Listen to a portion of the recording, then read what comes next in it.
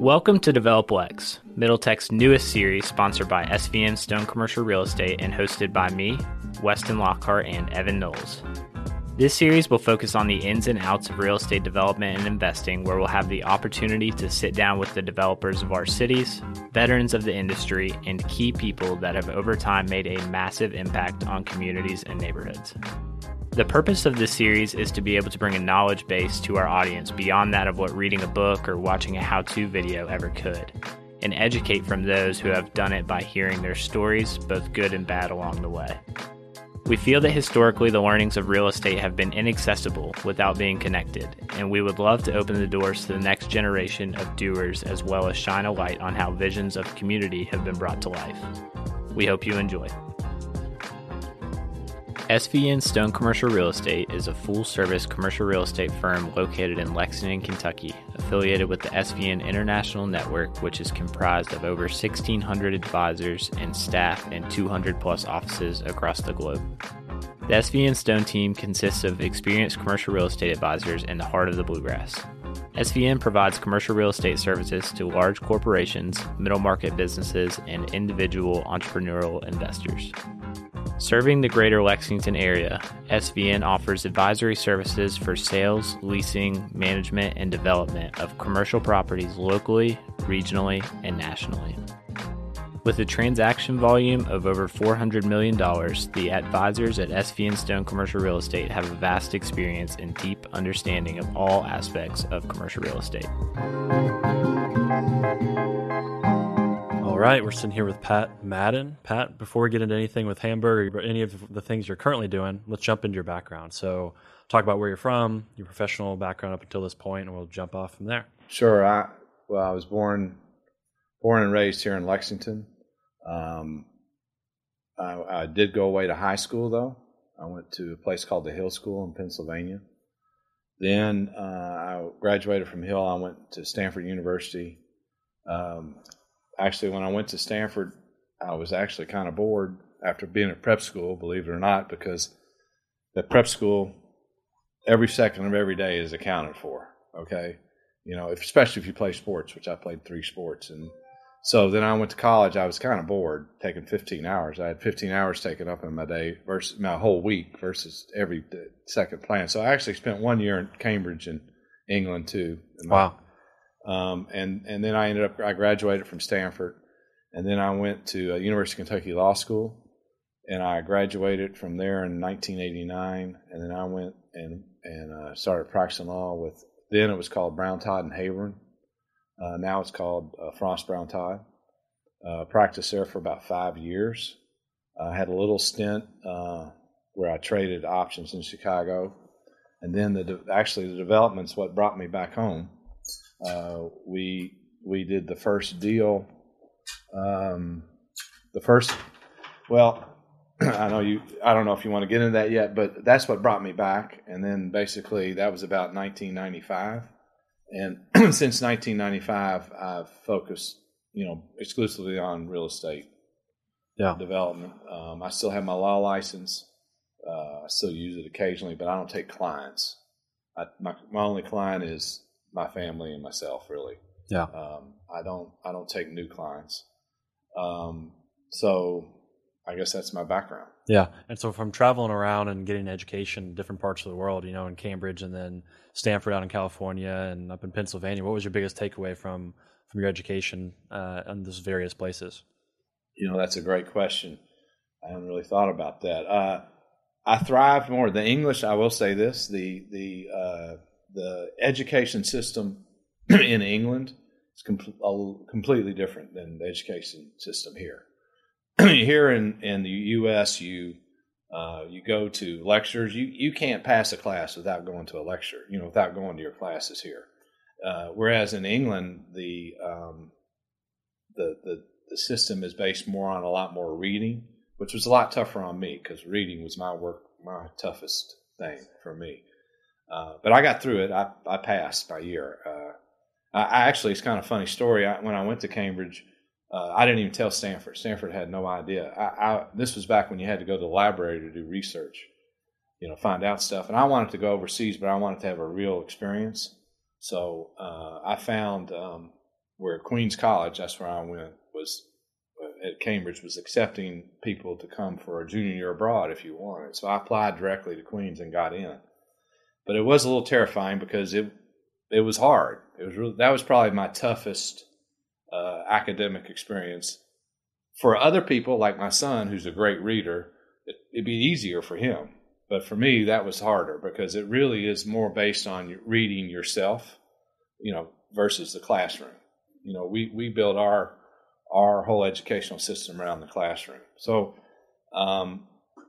but what I did enjoy, I played basketball on the Cambridge University basketball team. They weren't very good at basketball, so I could play on their team, and that was a great experience. And actually, this is something I'm happy to talk about, and it's getting a little bit into my professional life. But people talk about connections you make and all that at schools. I've started a bourbon brand with my friends from Cambridge. It's called Never Say Die Bourbon. If you haven't heard of it yet. Yeah, I've actually heard of it from some friends. Oh, you have? I have too as well. Yeah. Okay, well, we're 4 years in. This summer's 4 years. That's neat. I'm glad to hear that. Yeah, word of mouth spreading throughout some community. I don't know where I heard it, but I have heard of it. Okay, can I tell the story? Is that all right? Yeah. Yeah. So Never Say Die in 1954 won the English Derby. Okay, he was the first American-bred horse to win the English Derby. Okay, now I'm going to give you two guys. I'm going to test your acumen here. Where do you think that horse was born? My guess is Kentucky. Correct. Lexington. Now, we're in Lexington. Hamburg. There we go. We got it. It was born on our farm here in Hamburg. Okay, it was on a piece of property that was being leased to us by John Bell. I don't know if you know John Bell, but John Bell was a great man, absolutely great man. He also went to the Hill School, and his relatives are still here. Great family. They were leasing. His start was he leased part of Hamburg Place. He ended up, then after Hamburg, he started Jonah Bell Farm, which then he sold to Sheikh Mohammed. And one of his sons now is president of that division. Great family. So anyway, he was leasing this part of Hamburg from us, and he came in from a party one night, and they said, Mr. Bell, we've got a foal that's born, and we're concerned about him. He won't get up. He's having trouble breathing. We're not sure he's going to make it through the night. And Mr. Bell went by the tack room, saw a bottle of bourbon, grabbed it, poured a great big shot. And back in those days, they did that. That was one remedy. They took the shot of bourbon, he shoved it down the horse's throat. It shocks the system of the horse, okay? And believe it or not, and this is all in a book, you can read it, called Never Say Die, written by one of John Bell's grandsons, and the horse jumped up and he was fine. Okay, so the owners of the horse decided, hey, this horse survived a traumatic event. We're going to name it Never Say Die. Okay, so now let's fast forward to 1954 in the English Derby. Never Say Die is 31-1. The Queen of England is there. Lester Piggott, who becomes probably the best jockey in the history of England. He's an apprentice. This is his first, I'm not sure if it's his first Derby mount. I think it is, but it's certainly his first Derby winner ever. And he wins, I don't know how many later. But and there's a woman in Liverpool named Mona Best, and she sees this horse called Never Say Die. And she says, you know what, I'm never going to give up hope. Okay, that's I have a son that wants to start a band. We don't have the money to do it. But I love this name. I know this horse is going to win. She literally hawks her jewelry at the pawn shop, borrows all the money she can, bets it all to win on the horse. The horse wins. She comes home. She says, Peter Best, call your friends Paul McCarthy and John Lennon, and now you can start your band. So that's basically how the Beatles got started. Wow. And Paul McCartney is quoted as saying, without Never Say Die, there would be no Beatles. Okay? So we're following that same theme. We've partnered with Wilderness Trail Distilleries, which is, when we partnered with them, they weren't that big. They've become very big because their brand is so popular now. Wilderness Trail is one of the best bourbons you'll find. It's two guys named Pat and Shane, Pat Heiss, and they used to have a company called Fermentation Solutions, where they would and they still do, where they advise Brown-Forman and other people when they had trouble with their, fermentation. And they finally said, well, why don't we do this? Because we're advising all these people. So they started at Wilderness Trail. They're our partners in this brand. And our theory is, and this is where we may be fools or geniuses, the rules are you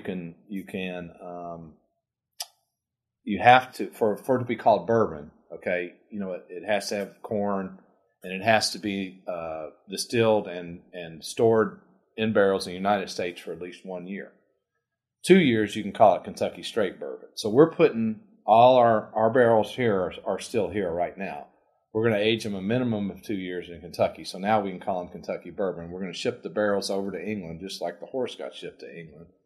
Then we're gonna finish them off in England, and then we're gonna bottle them, and we're gonna release this exclusively in England, and call it England's first Kentucky bourbon. The same, name in honor of the horse Never Say Die. So it's called Never Say Die bourbon. Wow. So anyway, that all came through I had them over for the Derby, and in the back of the bus when we were coming home, me and my Cambridge pals came up with this idea. The Beatles. Yeah, started the Beatles. So that's one project. That's one thing came from my education, I guess. The most fun I had was in law school. I loved law school. That's where I met my wife. And being back in Kentucky after basically I'd been away for 8 years. University of Kentucky is a fine institution, great place to get a law degree, and I enjoyed practicing law, but I didn't enjoy making money by billing my time. That's the one downside with the practice of law. Now, of course, you can become pretty much a contingency fee lawyer, which that was sort of, I wasn't going to take my whole life and bill for my time. That just, after 5 years of doing it, I realized that puts a cap on what you can make too, if you think about it. Mm-hmm. A good friend of mine, Paul Orfila, when I was working hard and practicing, he said, "Pat, how many hours a week can you work?" I said, "Oh, I can work, I can work 80 hours a week." He said, "Oh, really? How many hours? Really? The whole year?" I said, "I don't know, Paul." I said, "I guess I can average 50, 60 hours a week the whole year." He goes, "Your money or your investments can work 24 hours a day, 7 days a week." And really that kind of dawned on me at that point. I didn't want to just bill for my time. So that was kind of a pivotal moment for me when I decided not to do law. And at that time, in the early 90s, I wasn't sure I wanted to get into real estate, but the law was a good avenue for me to learn. I did real estate deals. I was around real estate deals, and that was a good way for me to learn, and of course to have the opportunity of a family farm to develop is something that anybody in North America would die for. So it all kind of worked out luckily for me. Yeah, and you said when you were in Chicago, a deal brought you back. Well, okay, right, yeah. Actually, the first deal we did was Myers. Now, I say that we actually, and when I was in law school, we had a contract to do where Hamburg Pavilion is now. We had you guys are probably too young to remember any of this, right? Yeah. I'm 25. So yeah. Okay. So this was, you were born when? 95. Yeah. Well, yeah, this was before you were born. So this was all in the papers and all this. Actually, this is kind of interesting. So we actually had a deal with a company called, Henry Faison, rest in peace. He passed away a few years ago, but he had a company called Faison Development, and we were doing a joint venture where we were going to do an enclosed mall at the site of the Hamburg Pavilion. And actually, as it turned out, it was frustrating to me at the time, but at the same time, because that was right when I would say malls were at their peak, and literally while we had this deal under contract, you could see what I call the demodeling of America was starting. Okay. What year was this again? I think this was like 86, 87, 1986, 1987. And we did this, we had a contract to do a joint venture to create an enclosed mall out here. And we had Pennies and Parisians. And then UK came along, and that, it's all based on your anchors. That's how malls were built. Yeah. you had your staple stores in there and the ones everybody recognized. Once you got your anchors, you needed really, there were some malls built with 2 anchors, which in hindsight wasn't enough. You really needed 4 anchors, okay? And once you got your anchors, you could lease the rest of it. Okay, I learned this in law school when we were doing this. So we had LOIs with Pennies and Parisians. Then UK was starting Coldstream. Okay. Mm-hmm. Yep. And it's funny. This was, I guess, my first encounter where you're trying to do when you have a competitive development with you, which actually ends up not being good, because a lot of times what happens then is my saying is the tenant wins. When they can play you off somebody else, hey, they're going to win. That's just what happens. So either you do an uneconomically advantageous deal to get your deal done, or you don't, or the deal fails. And I'll go through. I've had a couple of these in situations. I had one in Lexington I'll talk about on the south side of Lexington, but nothing major like this. But anyway, UK got Sears. They signed a deal. I think it was with Glimcher. I kind of tried to Google it last night, and I couldn't find it. I guess it's too late, too far back. But I think the developer was Glimcher, which is was a REIT, and they had Sears as their anchor, and we both were going in for permits, and it really kind of hurt me that I was competing, and this was a kind of thing that stuck with me, kind of bothered me, because I love the University of Kentucky. And I didn't think it was right that I should have to compete with the University of Kentucky. The idea of Coldstream originally, and now I think they've gotten back to that a little bit. The idea was, hey, we're going to create a research park. That was, if you will go back and look for years ago, that's what the whole idea of UK was, is that it was going to be like Triangle, in Raleigh-Durham, and they wanted to create a research and connect it with the University of Kentucky, bring young entrepreneurs like you talk about technology. Well, of course, we didn't really use the technology term as much then, but the idea was startup companies. You have a research park. They can utilize the wealth of talent you have at the University of Kentucky, and this would be a great thing for Lexington, right? And which 100% I'm on board with that. 100%. That's great. Well, the first thing I know about is that they want to build a mall when I'm trying to build one. It didn't sit real well with me back then, to be honest. And not only did they want to compete and build a mall, they also went in for an interchange, where 64 and 75 come together there at Georgetown Street. The Georgetown Street has an overpass. Well, they said, well, feds and state, we want you all to build an interchange here for us, and then we can build a mall. Well, the interchange was going to cost like an absurd amount back then, like $20 million or something. $20 million in 1986 dollars. Okay, and I'm like, well, yeah, you give me $20 million, I'll build you a 5-story mall. Back in '86. So anyway, actually, in hindsight, it all kind of turned out good, because what ended up happening was that the fact that that we couldn't get more than just the 2 anchors, because they tied up Sears, and I think they had another one, I can't remember. So we each kind of had 2, but that wasn't really enough. So we went in for permit. We got ours. I can't remember if they got theirs or not. But then, because we couldn't get the other anchors, the deal dragged on. Time kills all deals. Let's just, right? Yeah. Okay. So then we kind of, 1990 approaches, and I don't remember, if you remember 89, 90, big real estate depression. Big time, right? And in addition, that's when, looking back on the history of it all, that's really when demodeling of America started. Power centers started becoming a more prominent development tool.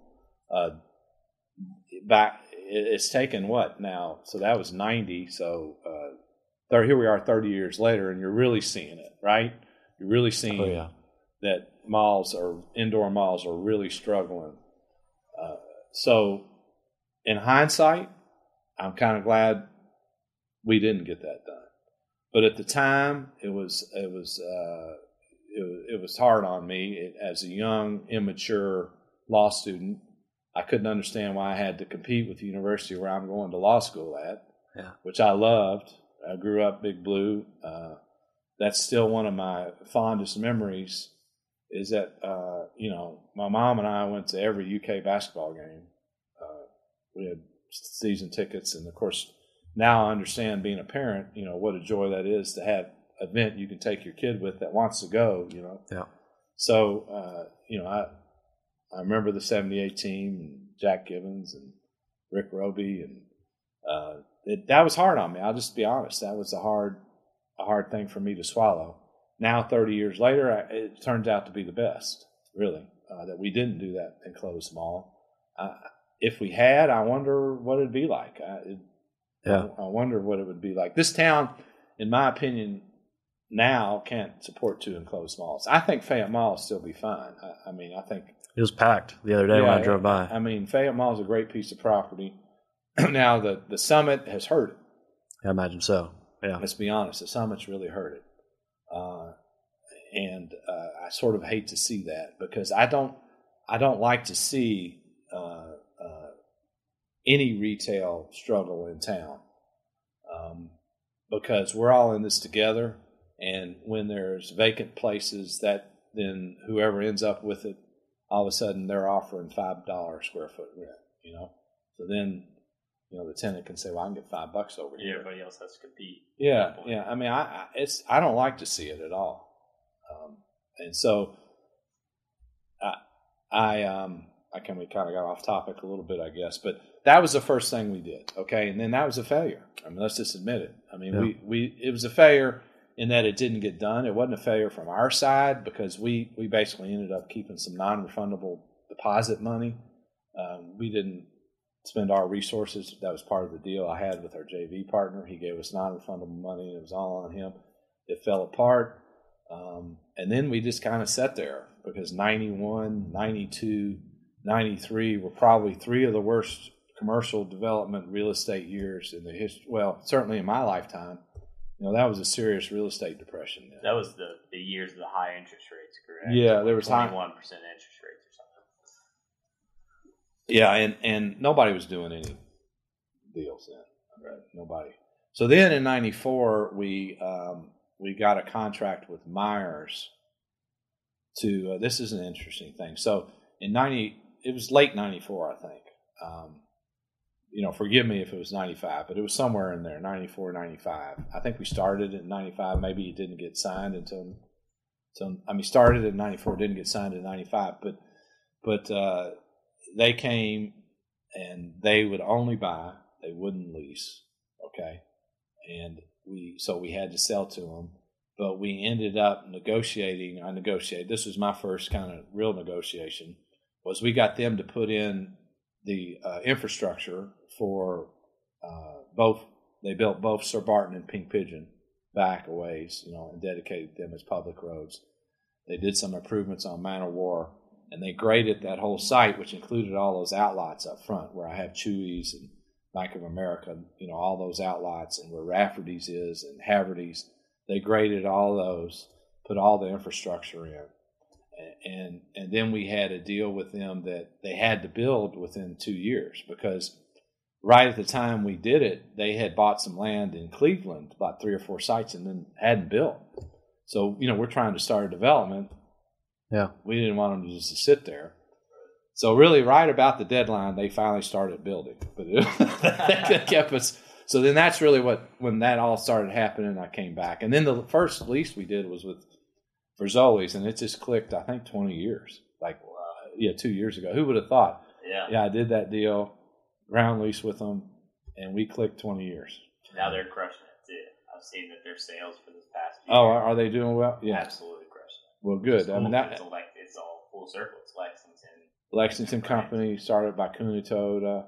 Well, or actually he had the chain. That's when we did the deal. This was the 300 store at the time. There was when it opened, we were the 300 store. Wow. And I had a picture of my dad getting a fettuccine dish, which is kind of funny in the paper. But and I still remember this was funny. We that store opened.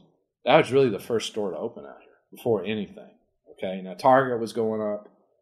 Myers was going up.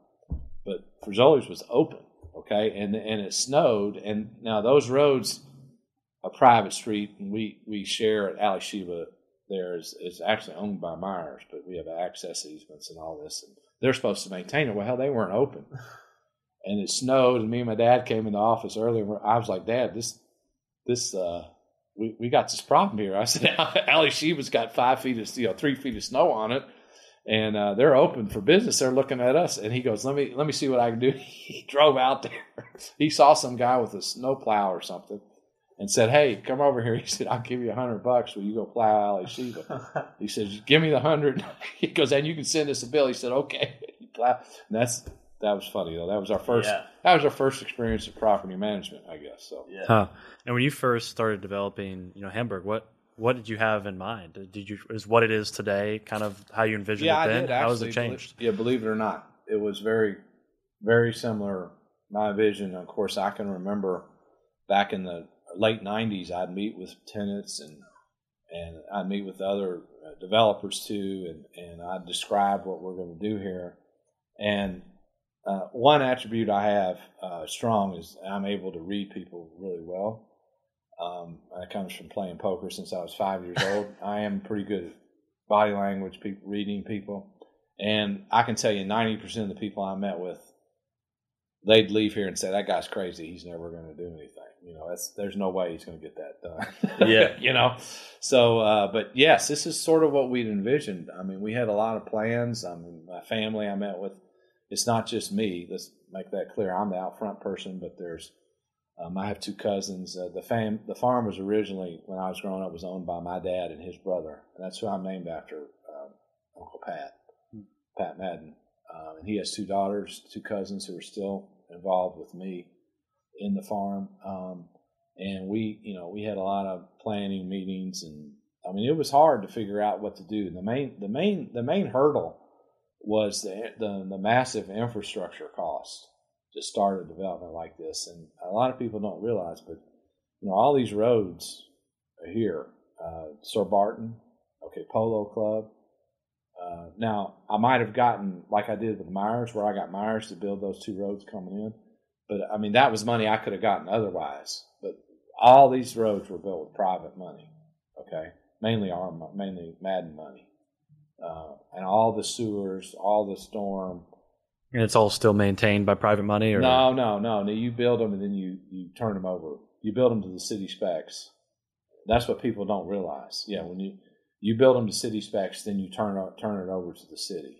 And then you have a 1 year warranty on them, and then after that it's the cities to maintain. Gotcha. But we did this before there was TIF.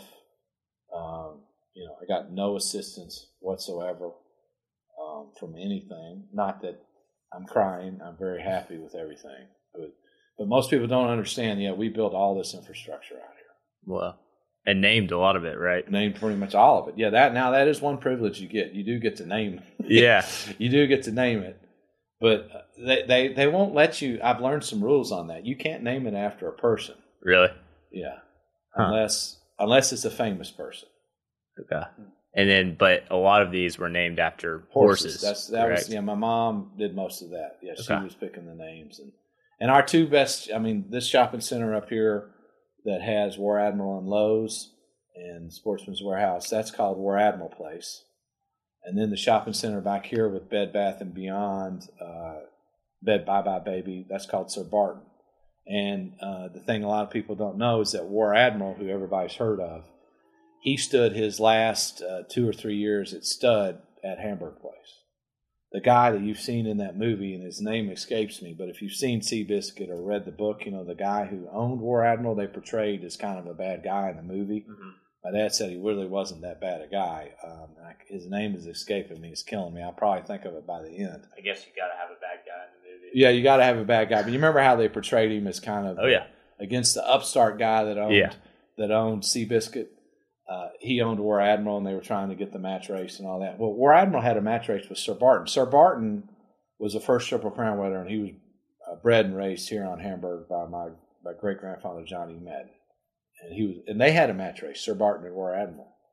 And War Admiral won. But anyway, so So War Admiral stood his last. He died. The guy, I can't think of his name, is killing me, but he passed away. And then my dad flew up to Philadelphia and negotiated with the estate lawyers to get. He had another stallion called War Relic.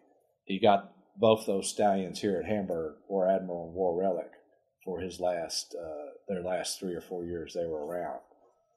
So we like doing that, though. We like naming them after the horses. So when you were, figuring out the development strategy of Hamburg, it's kind of like a chicken or the egg thing, I imagine, where you have, retail, you have commercial office space, but then you also have, residential. How do you time when you do residential and when you do the commercial? Do you do them at the same time? Talk about that strategy. Yeah, that was okay. There was a lot that went into that, and actually, when we started Hamburg. The issue we had was the amount of rooftops around. So it is exactly what you said. It was a chicken and egg kind of thing. Obviously now the rooftops have come. I mean, they've come out here in Glen Eagles, which I love seeing go up. I mean, those were all, that was what we needed. Andover was just really just going when we started this development. Glen Eagles wasn't here.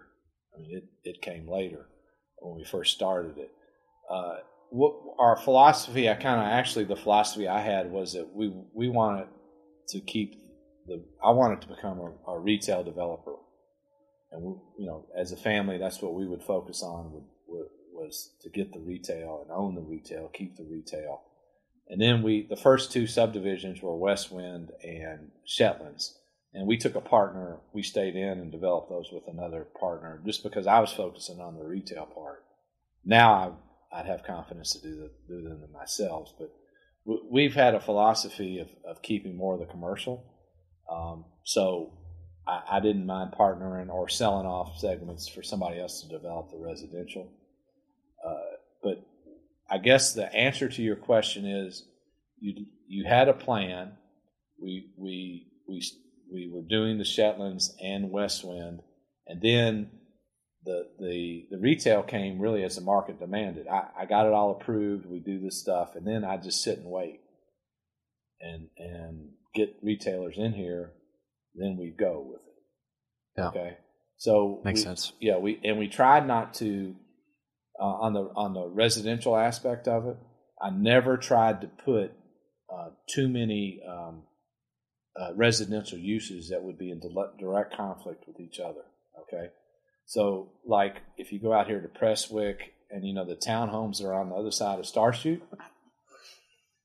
those were going at the same time, but to me, they were different people. Mm-hmm. Prestwick was a fourplex, and then you were buying the townhome unit across the way. And so that was always my philosophy, was we would release the residential, but try not to create a conflict in price points or use. Okay. No, and as a developer, was that just kind of a feel thing, or how did you kind of go about?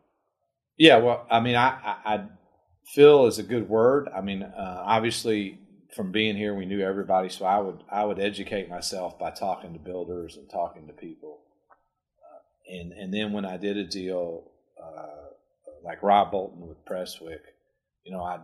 I'd show him a map. I'd say, here's what we're doing here. Here's what we're doing here. What do you think? Is that a problem? No, that should be fine. Yeah, no, we won't compete with that. So I think we accomplished that, really. And it's funny how the spigot turns on and off on this residential stuff. Right now, the spigot's on. It's flowing. But I can remember 2008 when literally the spigot was just shut off totally. I mean, nothing. Zero. Somebody broke the spigot off. Yeah, it was almost like overnight, too. Yeah. But actually, I'll give Tim Haymaker credit. But that's what he's focused on that and done a good job with the residential. And so I can remember going to he did a presentation, I think it was at CPAL in the summer of 2008.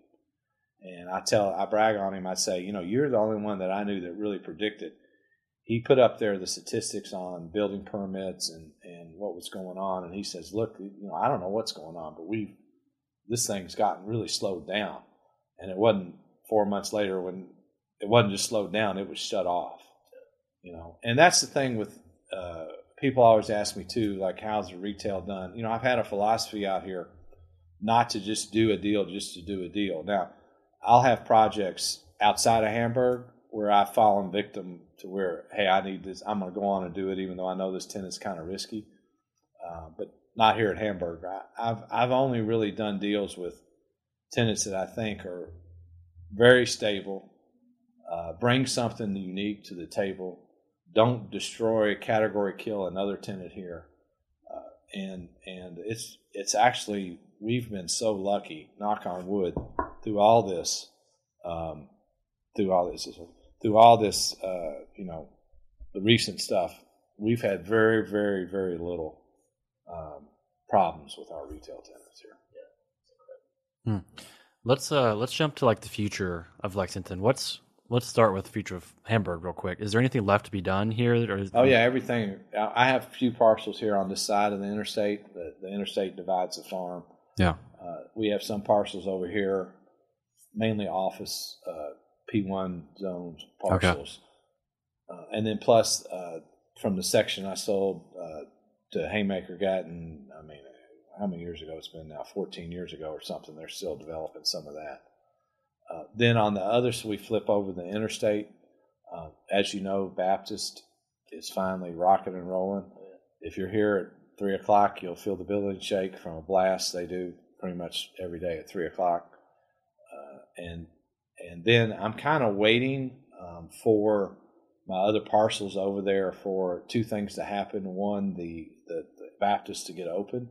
And then as you probably know, we sold some land to the middle school. They're going to build a new middle school and elementary school kind of across the street from Baptist. Two things that are really great for this end of town. Really significant things. And I still have the land next to Cabela's. The next things that will develop over there are the land next to Cabela's and then the land behind Watercrest and the new Preston Greens. There's some land. Those will be the next things that will be developed over there. Yeah. As far as now let's jump back to Lexington as a whole. I wanted to ask your opinion on urban services boundaries and how that plays a role in Lexington's future and thoughts on that now.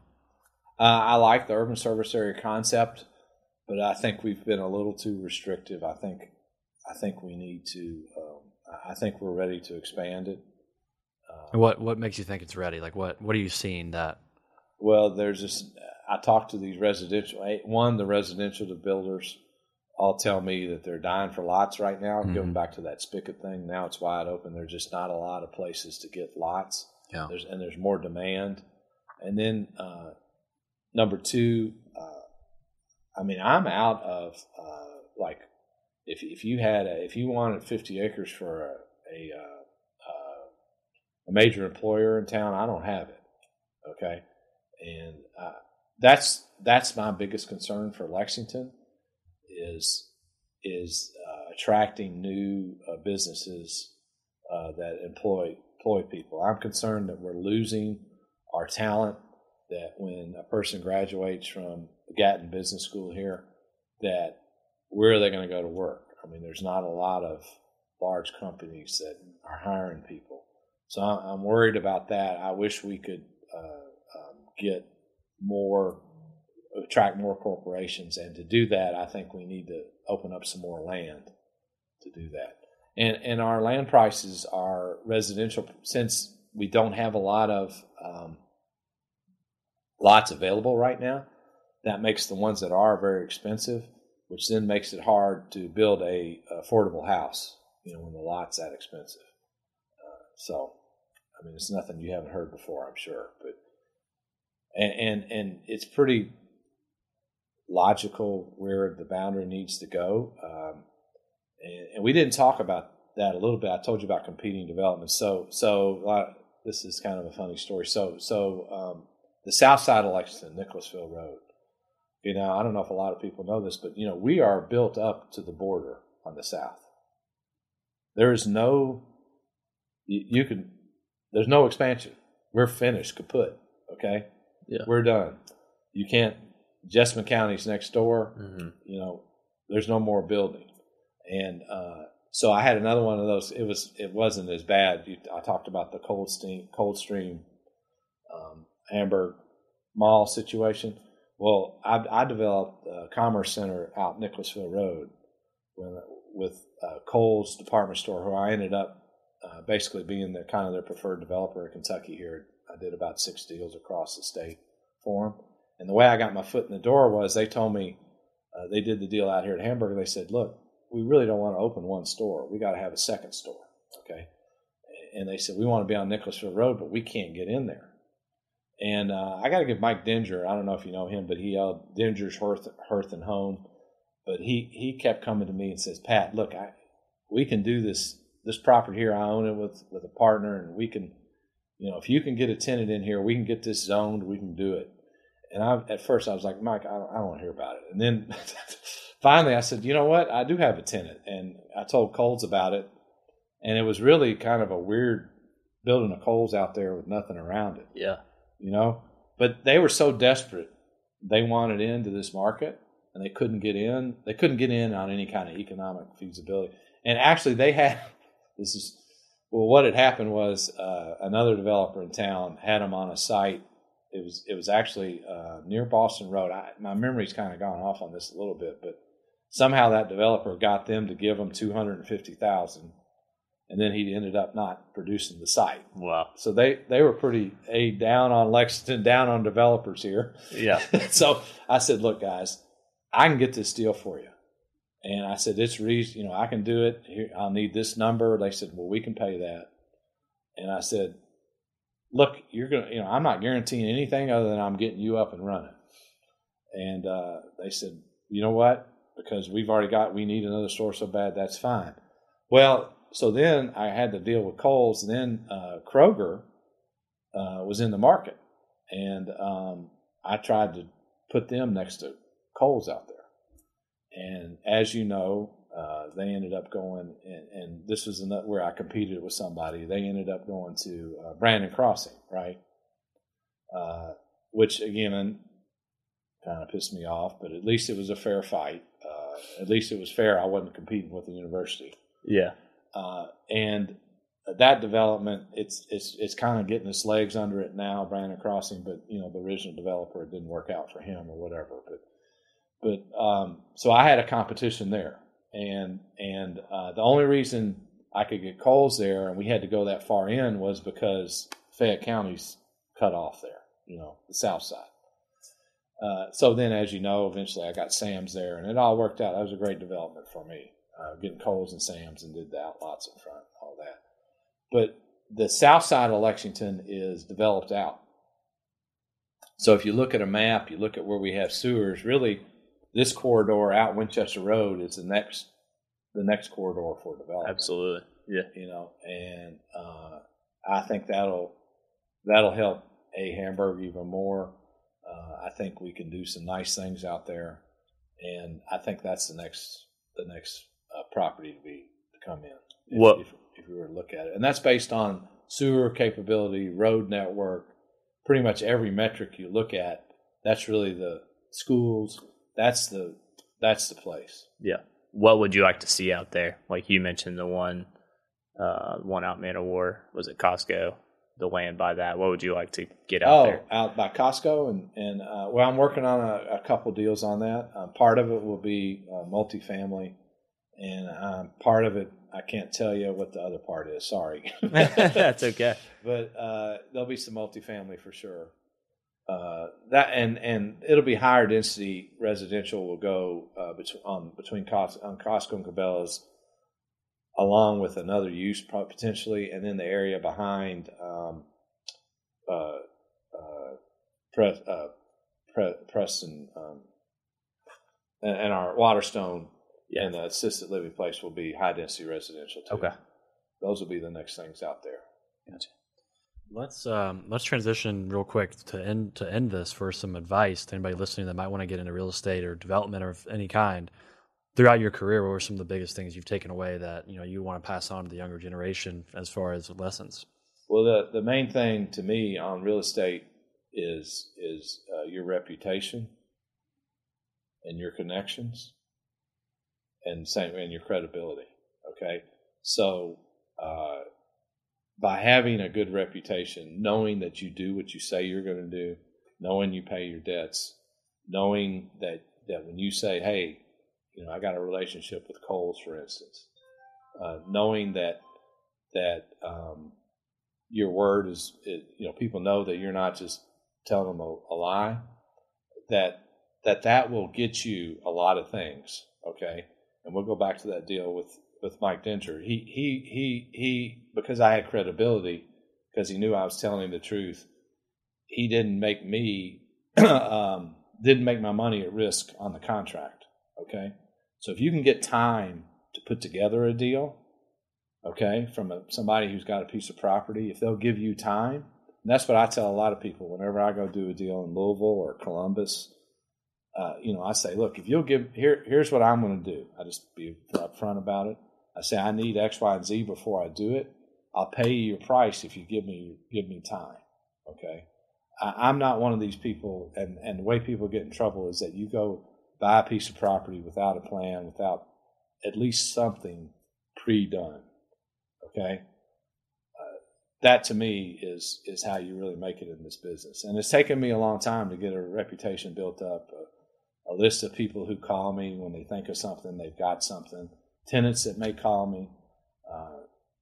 And of course, I've been blessed. I was lucky to have this opportunity given to me. And I can't thank my family enough for letting me do this and learn everything I've learned doing this. I've just been very lucky and very fortunate. And I'll never forget that. And I won't get some big ego that I bootstrap my way up. But I would like to think I've not screwed it up, and I've created a good name for myself and a good name for my family. And I'd like to think that we've created something here at Hamburg that the community is proud of, and that people that live here do love it, and it's something the city can be proud of. And that was something that was important to my family and me, is that we did create something that's great for the community.